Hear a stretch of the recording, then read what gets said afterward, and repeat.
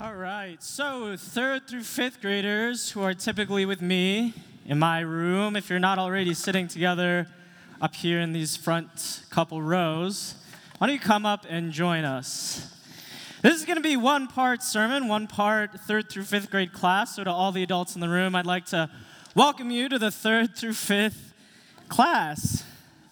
All right, and you get to see a little bit of what we do, and they get to see a little bit of what you do. All right, taking a seat. All right, well, if you are new, if you're here for the first time, or if you're in third through fifth grade and you're here typically every week, but you're not in this room, what the adults up here in the sanctuary have been doing is going through this sermon series called Do I Stay or Do I Go Now, which is a song reference with the lyrics a little bit off, but that's okay, because you got to make everything a little original. But we're asking this very simple, very direct, very common, and very important question: do I stay Christian? But if you made it this far in the sermon series and you've been coming week after week after week, you've probably already landed on, I feel pretty ready to make that commitment. I don't know what it is, but I'm going to keep showing up. I'm in it. And so now we're moving into how. How do I stay Christian? How do I stay Christian in a world where increasingly that doesn't feel like a very popular thing? How do I stay Christian in a world where increasingly the God that I hear about is a God that hates the people in my life, the people that I love that might hate me? How do I stay Christian when the version of God that makes the news is not the one that I believe in? It is not the God that is loving. It is not the God that shows compassion. It is not a God that is in radical, loving relationship with the world, seeking justice. How do I stay Christian when people are all the time asking me, why are you Christian? Raise your hand if you get that question ever. Anybody in here ever get that question? Why are you Christian?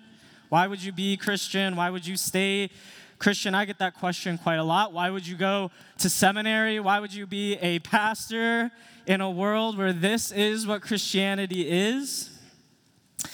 The third through fifth graders, 2 weeks ago, we talked about who created God. How did God come to be in the world? And we determined, right, that God was what? Not created, but that people every day are creating versions of God that we hear about, right? So what are some of the versions? I'm going to grab this microphone. I heard some of the kids in my class might like to use this microphone here, if it's this one on.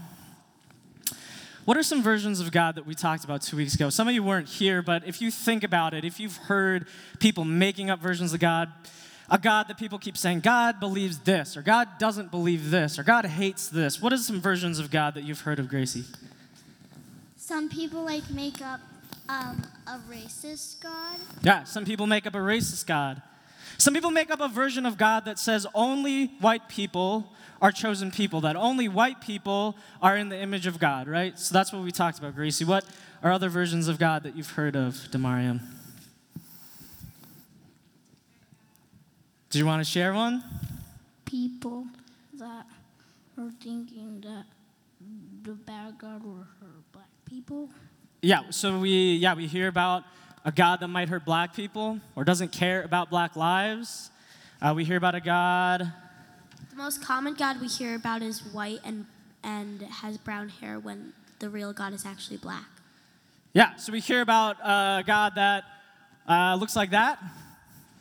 This is the Lutheran Church. I grew up in the ELCA. There are ELCA classmates of mine here. We all grew up in a church, and we all continue, some of us, to go to churches. We're all in a room at a church where Jesus looks like that. Or worse, Jesus might be blonde. I've never met anybody who's from the land that we now call Israel and Palestine who was blonde, right? So we hear about that kind of God. We also talked about, Gracie, I think last week you also talked about a version of God that hates LGBT people, right? Instead of one that stands in solidarity with people who are being hurt. We've heard about a God that doesn't care about poor people. So how do we stay Christian in a world where these are the versions of God that not just us as adults hear about, but that the kids in our rooms very well know that that is the version of God that other people are saying is God? Why would you ever want to stay Christian if that was your God? DeMartin, would you want to stay in a church that said God didn't care about your friends who might be LGBT or about other people of color? Would you want to stay Christian, Gracie, if you were in a church that said the only role for women, the only thing you can do, Gracie, is to grow up and only have kids and never do anything else? Would you want to be Christian? No! No! And neither do I! No! And if you all can't see it because you're behind her, she had a very angry face. But that is the version of God that we hear about the most often. So how do you stay Christian? Why would you stay Christian if other people believe in a God like that, guys? So that's the question that the adults in this room have been talking about for weeks without us. Sounds like a conversation that maybe we can be part of too. How do we stay Christian? You're pretty young in your Christian lives so far, and so how are you going to continue on just like the adults in this room are as well?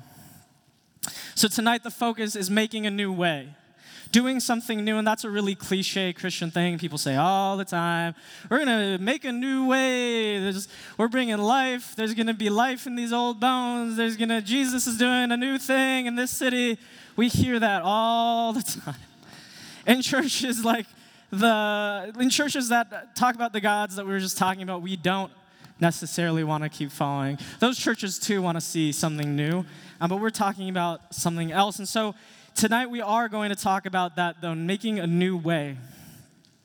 But not just a new way, like a new reality. So I don't want to talk about this like sparkly, nice, soft little new way. It's a new way that we're forging that's really difficult. It's not the live, laugh, love, print it on a pillow and put it in your living room new way. Okay, it's difficult.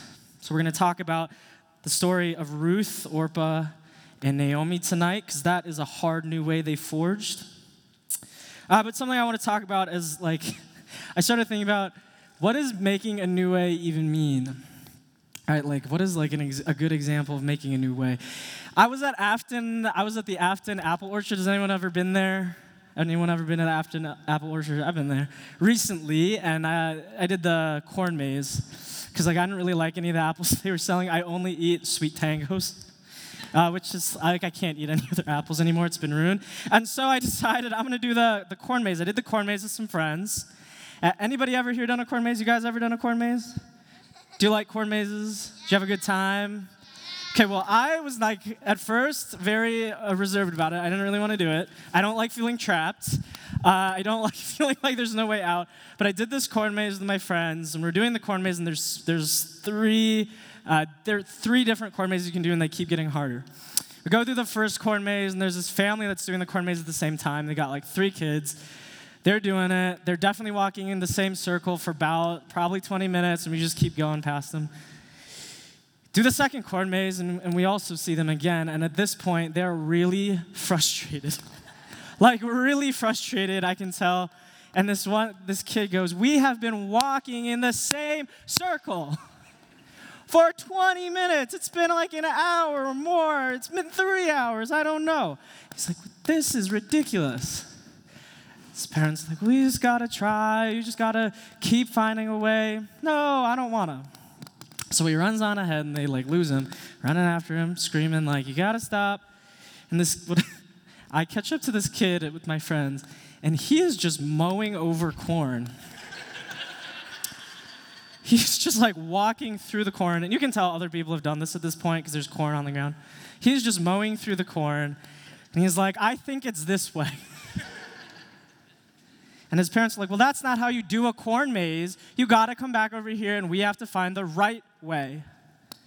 And as I was thinking about this sermon, I was like, that's actually a lot of how I feel like we talk about church over and over and over, whether it's denominational, non-denominational. I'm sure mega churches are having this conversation. Tiny rural churches that don't know if they're going to survive. Is this question of, what is the right way to keep doing church to get people to come in the doors? and feeling like you've been walking in the same circle over and over and over and over, and then feeling over it. And so this kid said, this is the way out. And he made his own way out. Probably not appreciated by the people at Afton Apple Orchard, but what I feel like is great, what I appreciate, what I love about working with kids, what I think we should all appreciate about going through corn mazes with our younger family members is that they don't care if they come to a dead end. They don't care if you've been in the circle and then you say, we have to do it the right way. They're going to find a way out of that corn maze. They're going to find a way. And together as a church, with our youngest ones, with the people here in this front row, with the kids who went downstairs, and with the babies who are in the nursery, we're here to find a new way. All right, we're trying to find something new, and it's going to be scary. It's not going to be easy. All right. So I asked 3rd through 5th graders, what do you find scary? And I got some answers.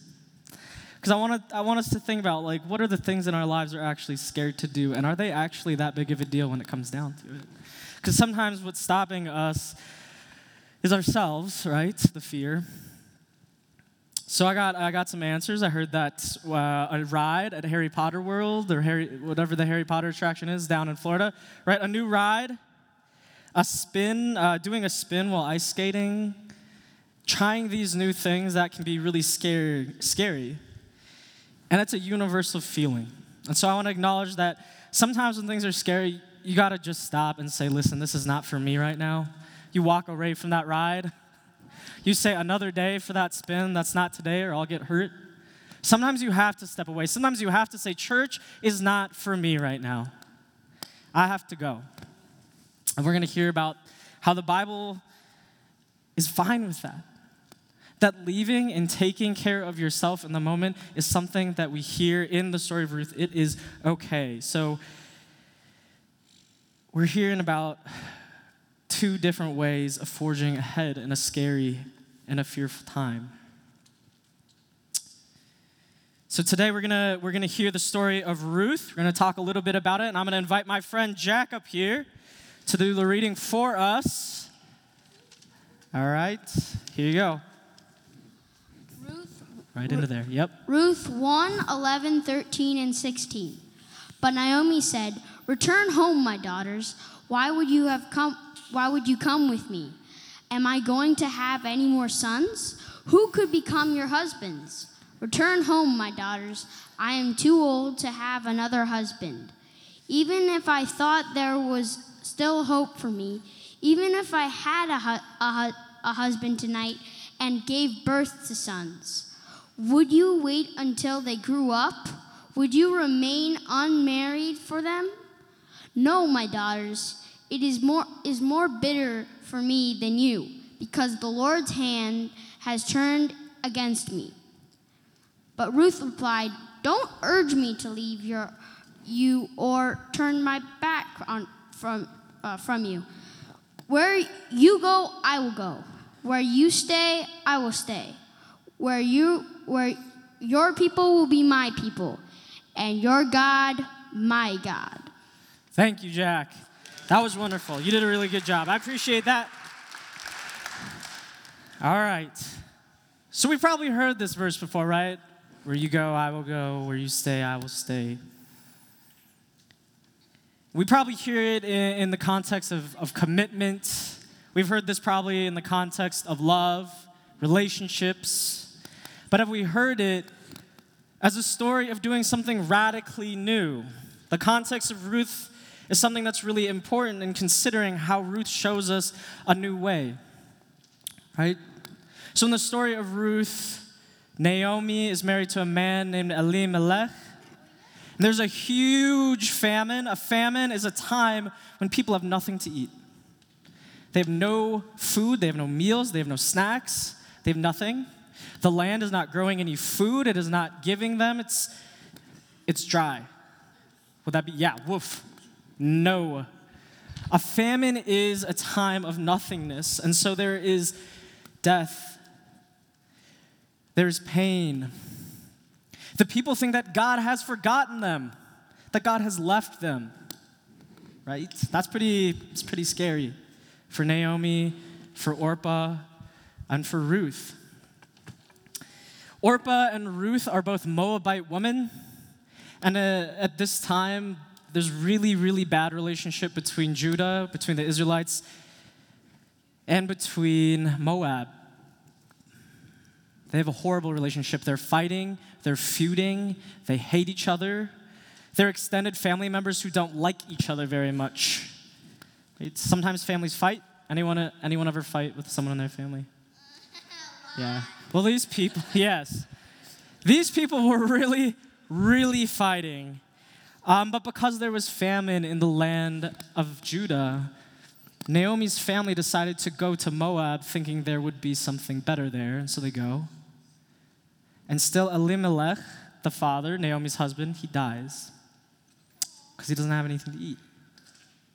And then the two sons that Orpah and Ruth are married to, they also die. It is sad. It's tragic. Death is hard. And in this time, if a woman's husband dies, unfortunately, she doesn't have anything. She has no money. She has no status. Nobody cares about her, essentially. And so, if you're a woman back then and your husband dies, the logical thing to do is to go back to your family. The thing that makes sense to do is to return to a place that will take care of you. For these Moab women, it makes the most sense that they would want to return to a place that they recognize, to their people, to people who look like them, believe like them, are like them, instead of being with these Israelites who are people that their family doesn't like very much. What the heck? I know. What the heck? She was talking about it always at the slide Oh, that's okay. All right, so in this context, in this time, what is going on? Ruth and Orpah have nothing. Their husbands are gone. The land is dry. And Naomi is so upset. She is so beside herself that she tells people when she goes back to Bethlehem, she says, "My name is no longer Naomi." Naomi means sweetness in Hebrew. She goes back to Bethlehem and people say, "Hey, it's Naomi." She says, "I am not Naomi, call me Mara." And Mara means bitterness. She is so disillusioned with God. She feels so forgotten. She feels so unsweet that she wants people to call her bitterness. You agree? If you had everything taken away from you, Damarian, would you want to be called bitterness? No? Maybe? Well, she does. And she tells her daughters-in-law, "Go away, go back to your families. I have nothing for you. We're going to be poor. People are going to treat you terribly in Bethlehem because you're Moabites. So people are going to be horrible to you. You will have nowhere to stay. I don't know where we're going to stay. We are homeless. We have no money. We have nothing. So you should go." And Orpah says, they both say at first, we'll stay. We'll try to stay. I want to be committed. And eventually Orpah says, "For me, you're right. I got to step away. I need to take care of myself. I need to know where my next meal is coming from." So she leaves. And I want to point out that the Bible does not shame Orpah. The Bible does not say, "And Orpah was unfaithful because she decided to leave." The Bible still treats Orpah with respect, knowing her situation. But Ruth stays. Why do you think Ruth stayed? Because it's her home. Because it's their home. Why do you think Ruth stayed, Wyatt? Because she wants to be with her family. She wants to, here, I know you want to talk on the mic, so I'm not. What did you say? Because she wants to be with her family. She wants to be with her family. She wants to be with Naomi. Any other reasons you think Ruth would have stayed? Any adults? Why do you think Ruth stayed? She has no reason to stay. The context here is that Ruth should have gone just like Orpah went. She has absolutely no reason to stay. And sometimes when I think about being a Christian, I think, I have no reason to stay. I could do like 10,000 other things on a Sunday night, and on a Sunday morning, I could be hanging out with friends. I could be binge watching the show that I'm watching on Netflix. I have everything that I need. I don't need to rely on God for my next paycheck, except for my paycheck here. It does sort of rely on people still believing in God, but I do not need God to be employed. I do not need God to eat. I do not need God for anything. But I choose to show up here. I choose to go to church in the morning. My whole Sunday is church. I don't need to be here, but I am. And Ruth didn't need to stay, but she did, and it's confusing. So what is going on? In this story where Ruth says, I will go where you go. I will stay where you stay. Ruth did not just make a declaration of commitment, but she changes the world. She does not just do something nice for her mother-in-law. She created a completely new reality. Women at this time did not do this. Women at this time did not say, I'm going to continue to forge away without a husband. I'm going to go with this also widowed woman, and we are going to go and figure out life. Nobody did that. They create a completely new economic reality. Like, it's not just like, oh, that's cool. They create a completely new reality that no one else is participating in, no one else is doing. People would have said, you're crazy. Why are you doing that? She creates something new. And not just nice new, she creates something that other people are going to say, that's a terrible kind of new. But she does it. And she changes the world because from her decision in the story of Ruth, Jesus comes from this line.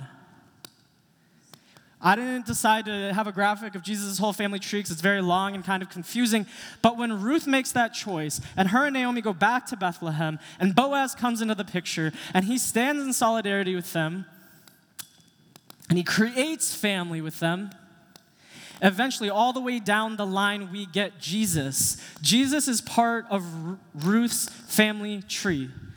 By Ruth saying, I will commit to this, I will stay when it is hard, I will stay when there is no reason to stay, we get the ultimate kind of new. We get Jesus. They create a completely new reality for us, even though it doesn't make any sense.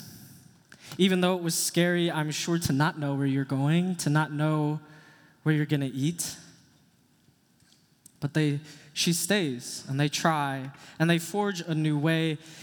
And this comes to light in Jesus. It also comes to light in the early church after Jesus creates groups for widows to support one another economically, something that is not being done anywhere else by any other people for people who are being oppressed. That is the church that is our tradition.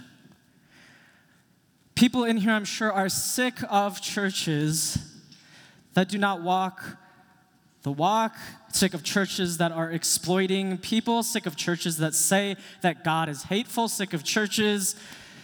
No shade to Bethlehem Lutheran. I'm sure that there's history behind this painting, but I am sick of churches that have paintings like that. I grew up in churches with paintings like this, and it made me think Jesus was not for me. It made me feel that church was not for me. And so, what Ruth does, what comes from this, is people creating completely new realities. Where people who formerly were not included in God's people, widows, orphans, lepers, all sorts of people who were not formerly included in God's story are now included when Ruth says yes. And so I invite us to think about, if we decide to stay, can our staying be part of making room at this table for people who have not been told that God is for them? Can our story here as a church be part of the solidarity that Boaz shows Ruth and Naomi in financially supporting them and making them part of his inheritance and family? Can staying and saying yes when there is no reason to say yes create a new reality for somebody who's not yet in this room? I think about it before I got up here. I thought about, and when I did my pastoral internship, I thought about how and to this day, I have never seen somebody preach who looks like me. Because unless I put a mirror down the aisle, I don't know when the next time is that I will see somebody preach who looks like me. All right, Tamarian? I've never seen someone who looks like me preach. I am the preacher that I needed growing up in the pews. So I hope that by doing what I'm doing right now, giving the message, that I can create a new reality for somebody. Raise your hand in this room if you've never seen someone preach who looks like me. Yeah. Unfortunately, that's a large amount of hands. Damarian, have you ever seen someone preach who looks like you? Not really? I want there to be a church where people in the pews, once in a while, maybe not every day, because honestly, you just go to church and then the pastor's the pastor. So it's, no shade to you, Matt, no shade to Debbie, but because we all go to churches, we're like, that's just going to be the pastor. But the point is that even when we invite pastors, or even when we visit other churches, that we need to see a new reality where churches are at least making space for people. Not every pastor needs to look like me. Not every pastor can look this good. So, I'm joking. All right. So I think it's crazy. Like, Ruth didn't know what was going to happen. Ruth didn't know, and she stayed. I have no reason to be Christian. I have no reason to be standing up here. I grew up Asian American in America's whitest church, 98% white, grew up Lutheran. I am gay. Did anyone know that? What does that mean? She said, what's that mean? She's like, my gaydar went off a little bit. So I kind of knew you were gay. No, I'm joking. She said, yeah. So I'm gay. People tell me all the time you have no reason to be in church on both sides. Like conservative Christians tell me that doesn't make sense. You can't be Christian if you are. And then on the other side, like all my liberal friends who aren't Christians say, like, why would you ever stay in a church? Because God hates gay people. I've actually had more liberals tell me that God hates gay people than I have had Christians tell me that God hates gay people. Conservative Christians more just like, I'm praying for you. I'm praying for you. But liberal Christians, or not liberal Christians, but liberals who are not Christian tell me all the time, God hates gay people. So both sides, not great. I am transgender. I transitioned when I was 15. And when that happened, people told me, I won't use your pronouns because that goes against what God intended, and you are an abomination.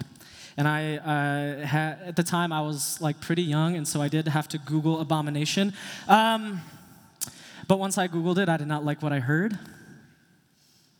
Right? Abomination, if you don't know, in this row. Does anyone know what abomination means? Jack, what does abomination mean? Someone who destroys things. Exactly. Grayson, what do you think abomination means? Kind of know what it means, but somebody who isn't really meant to be there. Someone who isn't meant to be there. Lil, what does abomination mean? Disruptor, but also a Marvel villain. A disruptor and a Marvel villain. So perhaps I am an abomination. Well, now that I know that, I can look back on it and laugh and say, well, now I am, but back then I wasn't. The only person who probably should have thought I was an abomination at 15 was my parents, not kids at school, not kids in young life, but that's what I was told. So I have no reason to be Christian, and at 16 I said, fine, you don't want me to be Christian? I'll show you. I won't be Christian. You got what you wanted. And so I have no reason to be Christian. And yet, at some point in college, I was invited back into considering, what does being Christian mean? I was invited back in, I felt a call to study religion. Why? I don't know. But I did. Well, I wanted to study psych, and God said, you can't get into psych classes. They're the most popular classes at your college. I said, fine, I'll study religion. And every semester I'd be like, okay, well now I'm going to do my real major, psych. No psych classes. And the next semester, no psych classes. And the next semester, no psych classes, until finally the registrar said, you should probably be a religion major. What's up, Lil? Psych class? Psych like psychology. Psychology, like our brain. Yeah. She asked what psych is. And so I have no reason to be Christian, but I was invited. I kept feeling this inkling, so I kept going. And then someone invited me to Bible study, and they said, instead of prefacing it with, we are not those kinds of Christians, they said, do you want to come to Bible study? And I just said, sure. And at no point did people have to preface it oh, we're not that kind of Christian. We're not going to really read the Bible. Oh, we're just going to mostly eat pizza. They said, hey, do you want to come to Bible study? Yes. Okay, cool. We're a community that gathers around Jesus. Is that fine? Yes. And I showed up, and the Bible study was talking about how our identities as people, it was an Asian American Bible study. That Bible study was the first time I was in a room with people who looked like me who were studying the Bible. It was the first time I was in a room where people said, God cares about racism. It was the first time that I could explore in Scripture how God calls us to be better neighbors to one another. And I said, wait, is this what being Christian is? Because if this is what being Christian is, I would have probably stayed Christian. And it felt new to me. And then I was invited to a conference, and they were like, do you want to come to this conference? It's a Jesus conference. It's a Christian thing. Do you want to go? And I was like, well, I'm not Christian, but maybe I'll go. And then I went. And then I just kept going. It was my major. I didn't choose my major chose me. And apparently I didn't choose to keep going to these Christian conferences. I just kept ending up at them. But I was in worship at this conference, and they were playing the music, and I thought, if this was what Christianity was the whole time, I feel cheated. If this is what Christianity was supposed to be, I feel so cheated out of years of feeling that there was a God who loved me. I feel cheated out of years of knowing there is a God that cares about what's going on in my community. And I just started crying. Because I thought, there are so many people still sitting in churches. There are so many kids still sitting in Sunday school who are not hearing about a God that is here to radically transform our world.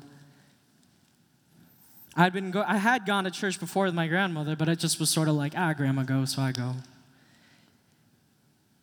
And as an LGBT person at that conference, I was really skeptical, and I shared with people. They said, what do you do? And I said, I do LGBTQ activism. And I used that as a thing because I wanted to be yeah, that's what I do. What do you do? I was there to fight people, right? And I was oh, I do transgender student community work on my campus. That's awesome. That was the response I got. That's awesome. I'm glad you're making a space for students on your campus.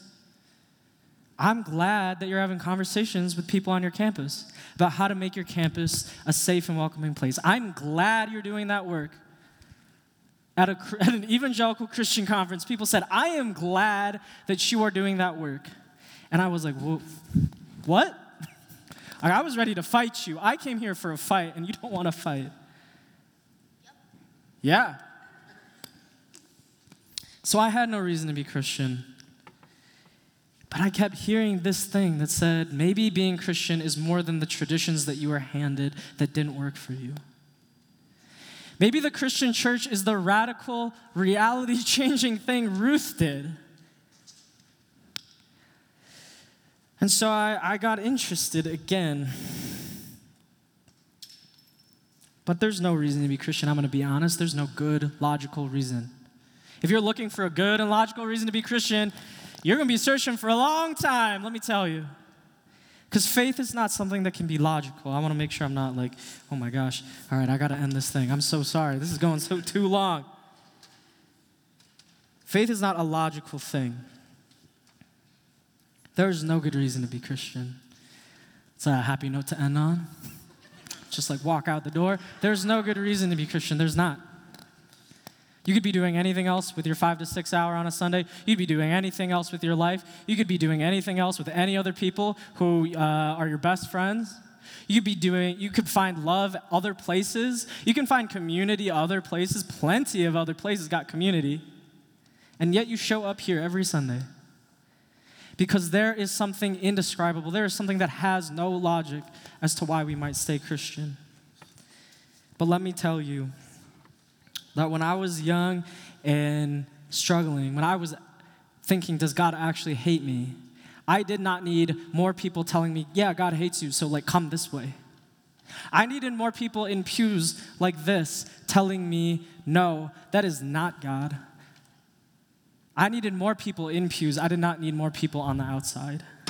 And so think about how we stay in solidarity. I invite us into that. But if this is hard for you, I want to end us on something, because I mean, obviously this has gone way too long. In my internship, I did 6-minute sermons, but then I know that sermons are here longer, and then I just went a little bit too wild, apparently. I heard this quote today, that in order to move through loss or pain or hard times, we need to remember the past, lament the present, and hope for the future. That if you're mourning the tradition you grew up in and you're wondering, can I stay Christian in this tradition? I invite you to remember the past, lament in the present, and hope for the future. We're moving now into a remembrance of all saints. And as we move through mourning and loss, I also invite us into the same thing. That in mourning of our loved ones, that we remember the past with them. That in the present we are invited to lament their loss, but that we are invited to hope for our future. When you see those faces come across the screen and you think about the words that Jay just offered up, you know, when we ask for the photo in the memory that you might have of someone that you lost this past year, you have to go out of your way to say, this is who that person was, this is what they meant to me, and that says something about that at some point, that person on that screen said yes, did the hard thing, walked the road far enough and wide enough so it left an impact in you. I appreciate, Jay, you saying yes.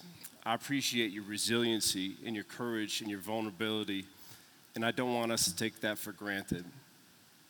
This is what fidelity to the Christ looks like. It's going down that lonely, cruciform road. Not the place we always want to be, always the place we're called to be.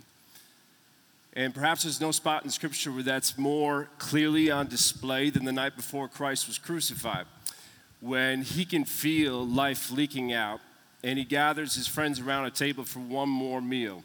And as they're talking and as they're having community, he reaches in the center of the table and he grabs the bread and he lifts it up and he breaks the bread and he says, this is my body, broken for you. Whenever you get together in the future and I'm not physically next to you and you take from the same kind of bread, remember me. Remember me. Same way he reached for the glass of wine and he lifted it up and he said, this is my blood, shed for the forgiveness of all sins. All the wrong things, all the lies, all the myths, everything that led you to believe that you weren't enough, that you didn't belong at this table with me. Here's your evidence that that's not true, that you always have a spot here. When you eat the bread, when you drink from the cup, remember me. So we do that here at the table. In a moment, I'm going to invite you, if you feel so led, we will have bread and a cup where you would take the bread, dip it into the juice. It's all gluten-free. You can use hand sanitizer as you make your way forward. But before we go to that moment, will you stand with me as we say, as a community, the Lord's Prayer together? Our God, who art in heaven, hallowed be thy name. Thy kingdom come, thy will be done, on earth as it is in heaven. Give us this day our daily bread, and forgive us our debts as we forgive our debtors. And lead us not to temptation, but deliver us from evil. For thine is the kingdom, the power, and the glory forever. Amen.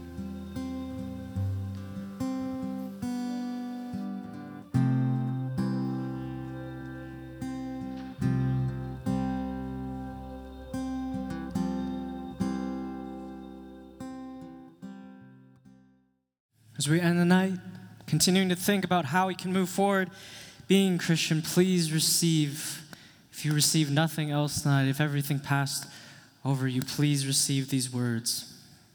Pray with me.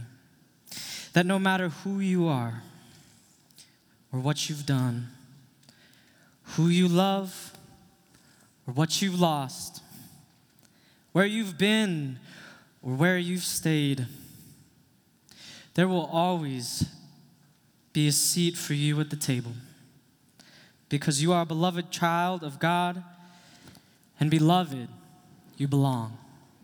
Amen.